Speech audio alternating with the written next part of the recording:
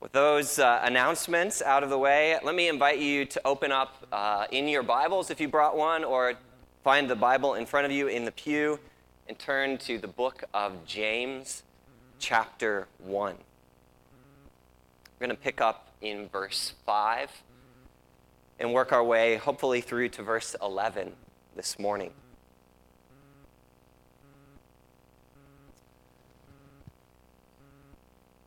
There is a saying that knowing your strength, or your strengths, plural, is intelligence, but knowing your weaknesses is true wisdom.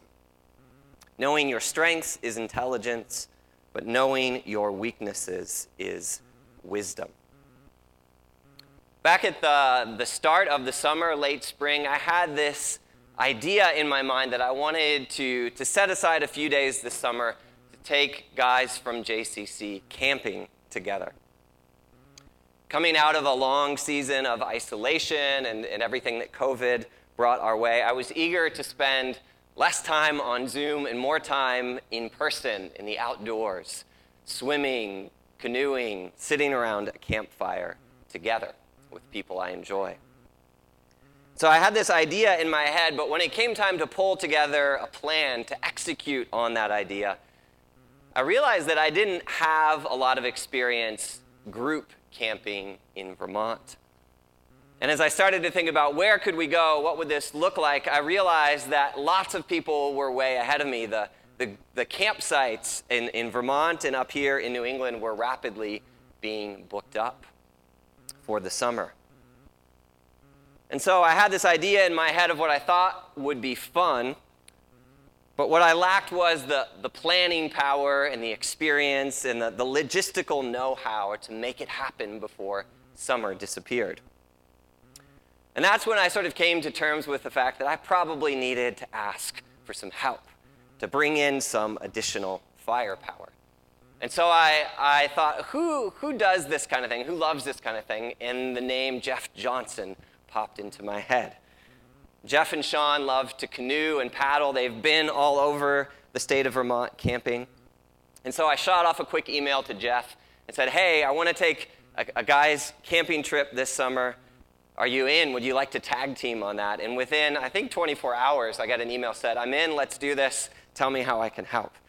And within a week, I had a spreadsheet from Jeff that listed every possible campsite with paddling or swimming options available, and then even their availability based on the state parks website in terms of when we could book group sites from then until the end of the summer. And I was like, man, I hit the jackpot. I asked the right guy to help out. Well, the net result was a couple of days up at Kettle Pond earlier this week. We left last Sunday after church and came back Tuesday morning. And it was a wonderful time. We had great weather. We had fun times. We got out on the pond and just enjoyed being away. A little plug, we're already starting to think about doing it again next summer, so we'll let you know, but we'd love for more of you to join us. As one of the guys on the trip said, though, having Jeff alongside or helping lead us was kind of like having our own camp Sherpa. He was, cooking, he was setting things up, he was making sure all the gear was in the right place at the right time. So that was really wonderful. And I honestly think if I hadn't asked for help earlier in the summer, I don't think we would have gotten there. I don't think the plan would have come together, and certainly it wouldn't have been as smooth or successful. But asking for help, asking for others to join us in the places that we don't feel as confident or comfortable is not something most of us are well-versed, well-practiced in. And so I want us to think together about that as we look into James chapter 1 again this morning. Last week, we started our look at James by looking at verses 1 through 4 in chapter 1. And there was this idea that there will be times of testing, times of difficulty. There will be challenges that come our way that are difficult in the life of our faith together. But James wants to encourage us to persevere during those times of challenge and testing, with the knowledge, he said, that God desires to bring us, desires to grow us toward a future horizon of completion, a future horizon of maturity and growing up in our faith. And trials can forge in us that resilience and maturity and deepening and formation. As we move a little deeper into chapter 1 today, James, I think, invites us to take the next step toward that idea of completion. And ironically, in order to move toward completion, we need to acknowledge where we are lacking, where we are incomplete first. In this morning's passage, I think James asks us to consider 3 possible areas of deficit. Where are we lacking wisdom? Where are we lacking faith or trust? And thirdly, where might we be lacking kingdom perspective on our circumstances? Where might we be lacking wisdom? Where might we be lacking faith? Where might we be lacking perspective, kingdom perspective? Now, I know naming our deficits is, on the front side, on the initial side, uncomfortable. It's not something we like to reveal.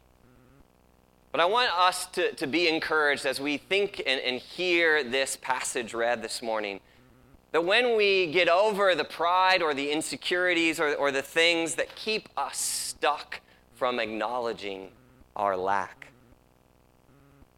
when we move past that, then we begin to move into a place of freedom. Kind of freedom where we can invite God to respond to our needs, to respond to our deficits. And we can trust from the Word of God that God responds to our need with gift. God responds to our need with faithfulness. God responds to our need with mercy and loving kindness. And He desires to make us complete. So would you turn with me to James 1? Let me pray for us as we open up God's Word together. Lord, you see us, you know us, and you know where we are growing, where there is new maturity, where there are things you have taught us and formed in us that are good. And we celebrate those things, Lord. Help us to be grateful for the work you have done. But Lord, also help us to rest and to be okay with the fact that you also see where we are lacking, where we are yet immature or incomplete.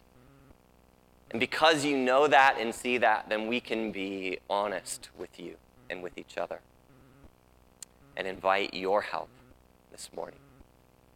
Lord, we pray that as we come to your word, that the words of my mouth as I teach and proclaim and preach, that the meditations of our hearts as one people would be pleasing in your sight. Jesus, it's in your mighty name we pray. Amen. I hope many of you remembered to bring along your scripture journals with you, or if you weren't here last week, hopefully you got one of these at the door. For those who have one there in the pews this morning, let me invite you. The idea as we move through the book of James is that we be writing it out together. So I'll be sort of working through these 6 or 7 verses today. Feel free as we do each piece to write them in. And you can sort of reserve the first 10 or 15 pages here of your journal so that as we make our way through James, eventually you'll have transcribed the whole book there in the front of the journal. And then you can reserve the back portion, the back, 3/4 of the journal, week to week, day to day, to take those verses and journal about them, maybe to recopy them through the week and make them your own. Use them as prompts to pray or to reflect or to process. So you can grab your journals and copy. Again, as we hear the Word of God read, you can copy slowly, copy thoughtfully. Think about sort of how these words and phrases and verses hang together. What connects them? This is James chapter 1, verse 5. And remember, the end of verse 4, if you've got it there in your journal from last week, concludes with this idea that God is growing us toward maturity, growing us toward completion, and God has this desire that we would not be lacking in anything, in any place of goodness and Christ-likeness. And so verse 5 then, pointing back to verse 4, says, now, if any of you lacks wisdom, if you notice that you are lacking in this way, you should ask God, who gives generously to all without finding fault. And it, meaning wisdom, it will be given to you. The book of James is perhaps unique in the New Testament in terms of being classified as a form of wisdom literature. Now, it is a letter that's written to a particular audience, group of people. But in many ways, James's style, James's tone and approach is a lot like the books of Proverbs or Ecclesiastes in the Old Testament. James is giving us practical, James is giving us moral and ethical teaching. James is interested in supplying us with wisdom so that we might know the way faith is intended to be lived out. Right? If we believe this, then what must we do? How must we live as a people? And so, standing in that long tradition of Hebrew wisdom, I think James shares with that tradition two important convictions. The first conviction is this, that all of us, regardless of who we are, will come across times in our lives, decisions in our lives, trials in our lives, where we will lack wisdom. James believes that our need for wisdom is a predictable feature of our humanity. And I think he also wants us to know that we don't need to be ashamed of that fact. The faster we acknowledge that, the quicker we get over it, the better for us. We, all of us, will have times and places where we lack wisdom. But the second conviction that James also shares just as deeply is that whenever and wherever we lack wisdom, God is the kind of God who eagerly, generously desires to supply it. We lack wisdom, but God is the giver of wisdom. Right? Those are foundational to this wisdom tradition in the Hebrew Bible. So here in verse 5, James points us to the first step we have to take. If we desire to gain wisdom, if we desire to become complete or more complete in this area, then he says, if you lack wisdom, you should ask God. James is saying there are going to be times in your life where you can't get enough data. You can't do enough analysis. You won't be able to intuit your way through whatever that trial may be.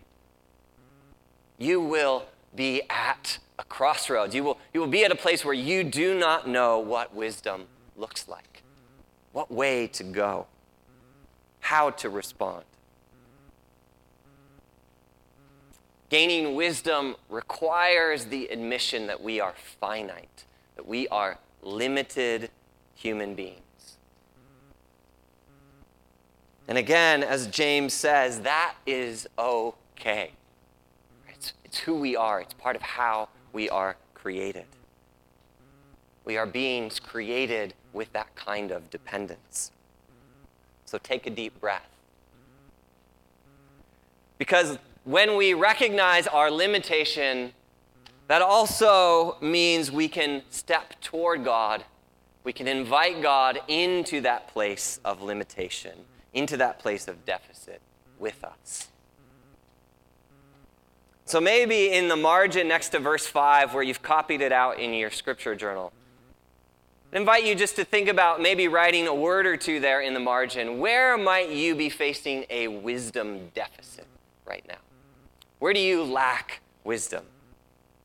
And just put a note, a couple words there that indicate this is a place where I feel limited in perspective, in need of wisdom. And with that in mind, as we think about asking God for wisdom, I want you to look then at the second part of verse 5. If any of you lacks wisdom, you should ask God. And now James wants to tell us something about the God we are asking. Something about the disposition of the one we are bringing our request to. Yahweh, the Lord of heaven and earth, the triune God, he says, is a giving kind of God. He is the kind of God who shares his infinite wisdom, his limitless perspective, generously. He shares his wisdom, James says, without finding fault. And I wondered this week, why is that little phrase there at the end of verse 5? Why does James need to tell us that God gives wisdom without finding fault? Well, I think because he knows, like the rest of us, that most of us have a reluctance to acknowledge what we don't know, to demonstrate our vulnerabilities. Because we're pretty sure that it might invite others to think less of us or even to use that weakness against us. Maybe you've had the experience of acknowledging a problem or a shortcoming, maybe even inviting someone into that with you, only later on for that person to hold it over you or against you or to use it to shame you in some particular way. Right? We hesitate to ask for help or to ask for wisdom because we fear others might find fault with us. And so James wants to speak into that fear. And he knows that if we're going to get to the place where we're comfortable asking God for wisdom, that there's probably some other work that has to be done in us as well. We have to dig down a little deeper. I think James recognizes for us to ask for wisdom, we also need to gain trust. To ask for wisdom, we need trust. We need to know that the God we're asking is present in our trial or difficulty. We need to know that the God we're asking is gracious. We need to know that the God we're asking is stable and is able to walk with that trial or that season with us no matter what.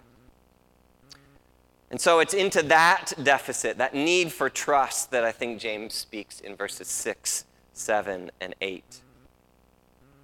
Oh, I'm going to jump ahead here. Can you help me?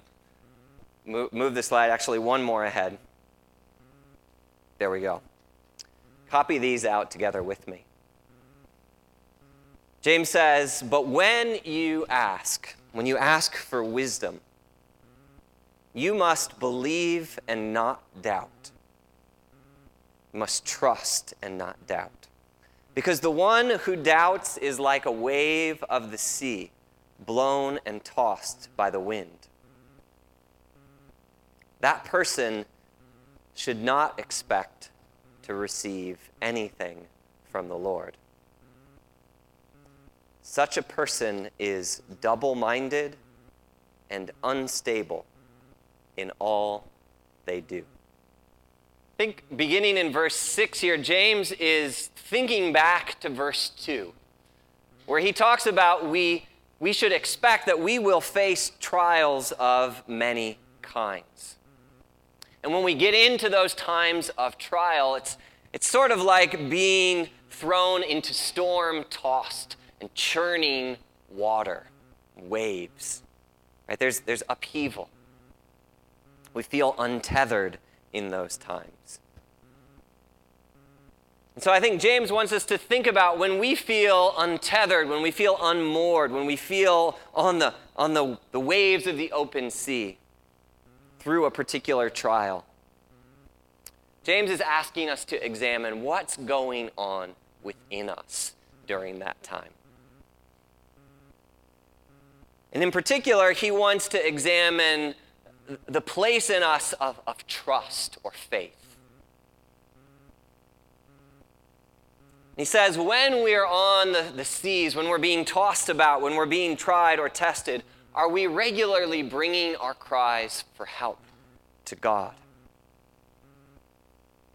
Do we know in those times and seasons that God is the one who holds us together? And in verse 6, James indicates what a maturing, what a completing relationship of trust with God looks like. He says, when you ask God for wisdom, you must believe and not doubt him. What kind of trust, what kind of belief is James describing here? Well, I don't think belief or trust excludes questions. I don't think belief or trust excludes us from coming to God and asking him about our circumstances, being perplexed, being frustrated, and expressing that frustration. That is part of how we pray. Part of the prayer of faith is bringing our questions to God. But I think in the midst of those questions, there is a faith, there is a trust that is operational underneath and in the background as a foundation. Craig Blomberg, in his commentary on James, defines faith in this way. He says, faith is not the absence of questions, but rather, quote, a continuing confidence in the nature and identity of God. Faith is a continuing confidence in the identity and nature of our God. So we might have all of these questions, all of these things we don't understand about our circumstances. Faith is trusting in who God is and the way in which he is present to us. Blomberg goes on to say that faith is the confidence that assures us no matter what, when we have need, when we come to God in those times of trial, when we depend on him, he is a God who gives unflinchingly to those who ask. That is his disposition. James says we need to learn to trust that disposition. That kind of personal, trusting faith is necessary to carry us through stormy waters. And James says without that kind of deepening faith, that background faith, that confidence in the identity of who God is, he says without it, we come apart as human beings.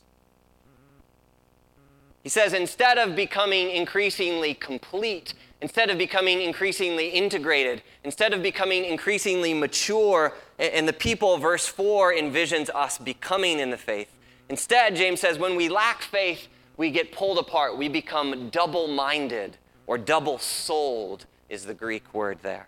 We become unstable. We begin shifting and bouncing and splitting all over the place. And so where faith is lacking, where trust is lacking, there is a vacuum. And fear and anxiety love to fill that vacuum.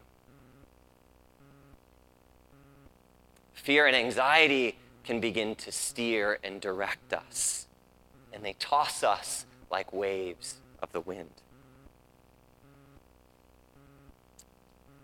Pastor Steve Kuss is someone who's written extensively on the grip that anxiety has in many of our lives, and how anxiety can destabilize us It can take us out of that place of security that we're meant to enjoy as daughters and sons of God.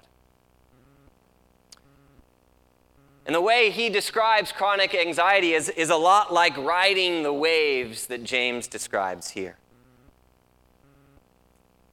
Steve Cuss says that anxiety or chronic anxiety is the condition of constantly believing we need something more, something else for us to be okay. Anxiety is this deep-held sort of feeling that we need something more to be okay.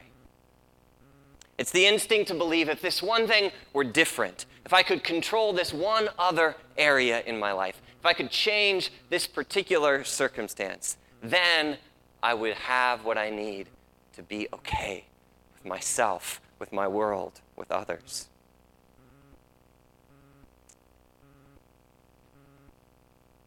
It's not to say that we don't have those deficits. It's not to say that there aren't things we long for to be different. But I think faith, in contradistinction to anxiety, faith is bringing what we cannot control. Faith is bringing what we do not possess in this moment into the presence of the God who cares for us, the God who is with us. And it's believing that he knows our need. It's believing that his presence with us is enough in this moment for us to be okay. And then continuing to walk with him. So where are you in your journey with Christ with respect to that right now? Is he teaching you to see your limits, to see what you cannot control? Are there ways that he's deepening within you that kind of trust with what you lack? Or are there desires or fears within you, anxieties that are tossing you around, pulling you apart? Let me invite you to reflect on that. Maybe journal out these verses 6, 7, and 8 sometime this week. And ask the Lord, where do I need, where would you invite a trusting faith in me, a deepening faith? So in verse 5, James asks us to come to God when we lack wisdom. In verses 6 through 8, James invites us to come to God when we are lacking in trust or in faith. Finally, I want us to finish with verses 9 through 11. And they present one other area where we may be lacking. And that's the area of perspective. Perspective with regards to our circumstances and our possessions. You can journal these out together with me. Verse 9, believers in humble circumstances ought to take pride in their high position. But the rich should take pride in their humiliation, since they will pass away like a wild flower. For the sun rises with scorching heat and withers the plant. Its blossom falls and its beauty is destroyed. In the same way, the rich will fade away, even while they go about their business. In these last 3 verses that I want to look at this morning, I think James is putting his finger on our tendency to draw security from things which we possess, from the things that belong to us. We want to draw security from the perspective of what is mine. What can I say I control, that I have done, that I possess? Maybe it's things like owning a home, having a good mortgage rate on your home. Maybe you're tempted to draw security from good health. Maybe you're tempted to draw a sense of security from your vocation or having a position of importance in your community. Maybe you draw security from the knowledge that there's money in your IRA. Maybe you draw security from the fact that you drive a newish car. We could keep filling in the blanks. These are the things I possess. These are the things I control. And in the same way, though, we might also experience insecurity when we lack something in one of these areas. We might experience insecurity when we're stuck in a job we don't like. We might experience insecurity when we have bills to pay that we're not sure how to finance. We might have insecurity if we're looking to buy our first home and don't know how that's possible in the current housing market. We might experience insecurity if we have health concerns that make the future look unpredictable and unsure. In both cases, James is taking issue with the perspective that draws security and worth from these things, or what verses 9 and 10 describe as a sense of pride. We tend to think that our pride is connected to what we possess and what we control. And if that's how we define pride, then the rich are at the top of that list because they possess the most things. And the poor are at the bottom of that list because they are constantly in danger of deficit, constantly in danger of humiliation and lack. But that's not, James says, the perspective of the kingdom. James says that's not the perspective of godly wisdom. For James, wisdom is to increasingly identify ourselves with the stability and the security and the worth of Jesus Christ and his kingdom. And for James, Jesus Christ is wisdom personified. Jesus Christ is wisdom incarnate. And how did Jesus live but as the Son of God who lowered himself, who Philippians literally says humiliated himself, who made himself low for our sake? Wisdom is not taking pride, not finding security in what we hold, but rather finding our security in the one who holds us, who serves us and calls us to follow him in that lowering, in that humbling posture.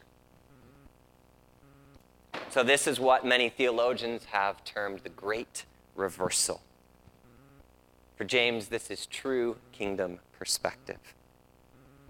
And so he says here, those who find themselves in humble circumstances, those who do not possess much, says they can take pride that they already enjoy a high position in the kingdom of God. They are trusting God for much. They are like Christ in many respects. And he says, those who are rich in material possessions, they should take pride when they are humbled. They should take pride in their humiliation. They should take pride in any circumstance which might break their false sense of security in the things they possess. Because James, quoting numerous parts of the Old Testament here, points to the brevity of those things. That they flower briefly only to wither and die. So James is inviting us to consider, where do we need perspective? Where do we need to let go of a sense of security that's falsely placed? So I want to leave you with those three areas this morning. If we're walking with Jesus, there will be trials that expose our deficit, trials that expose our weakness, where we will lack wisdom, where we will lack trusting faith, and where we will lack true perspective. Well, let me invite you, as you reflect this week, to consider what is it you might be lacking right now, and what would it mean to move those things into the presence of a generous, kind, and humble God who eagerly desires to meet you in that place.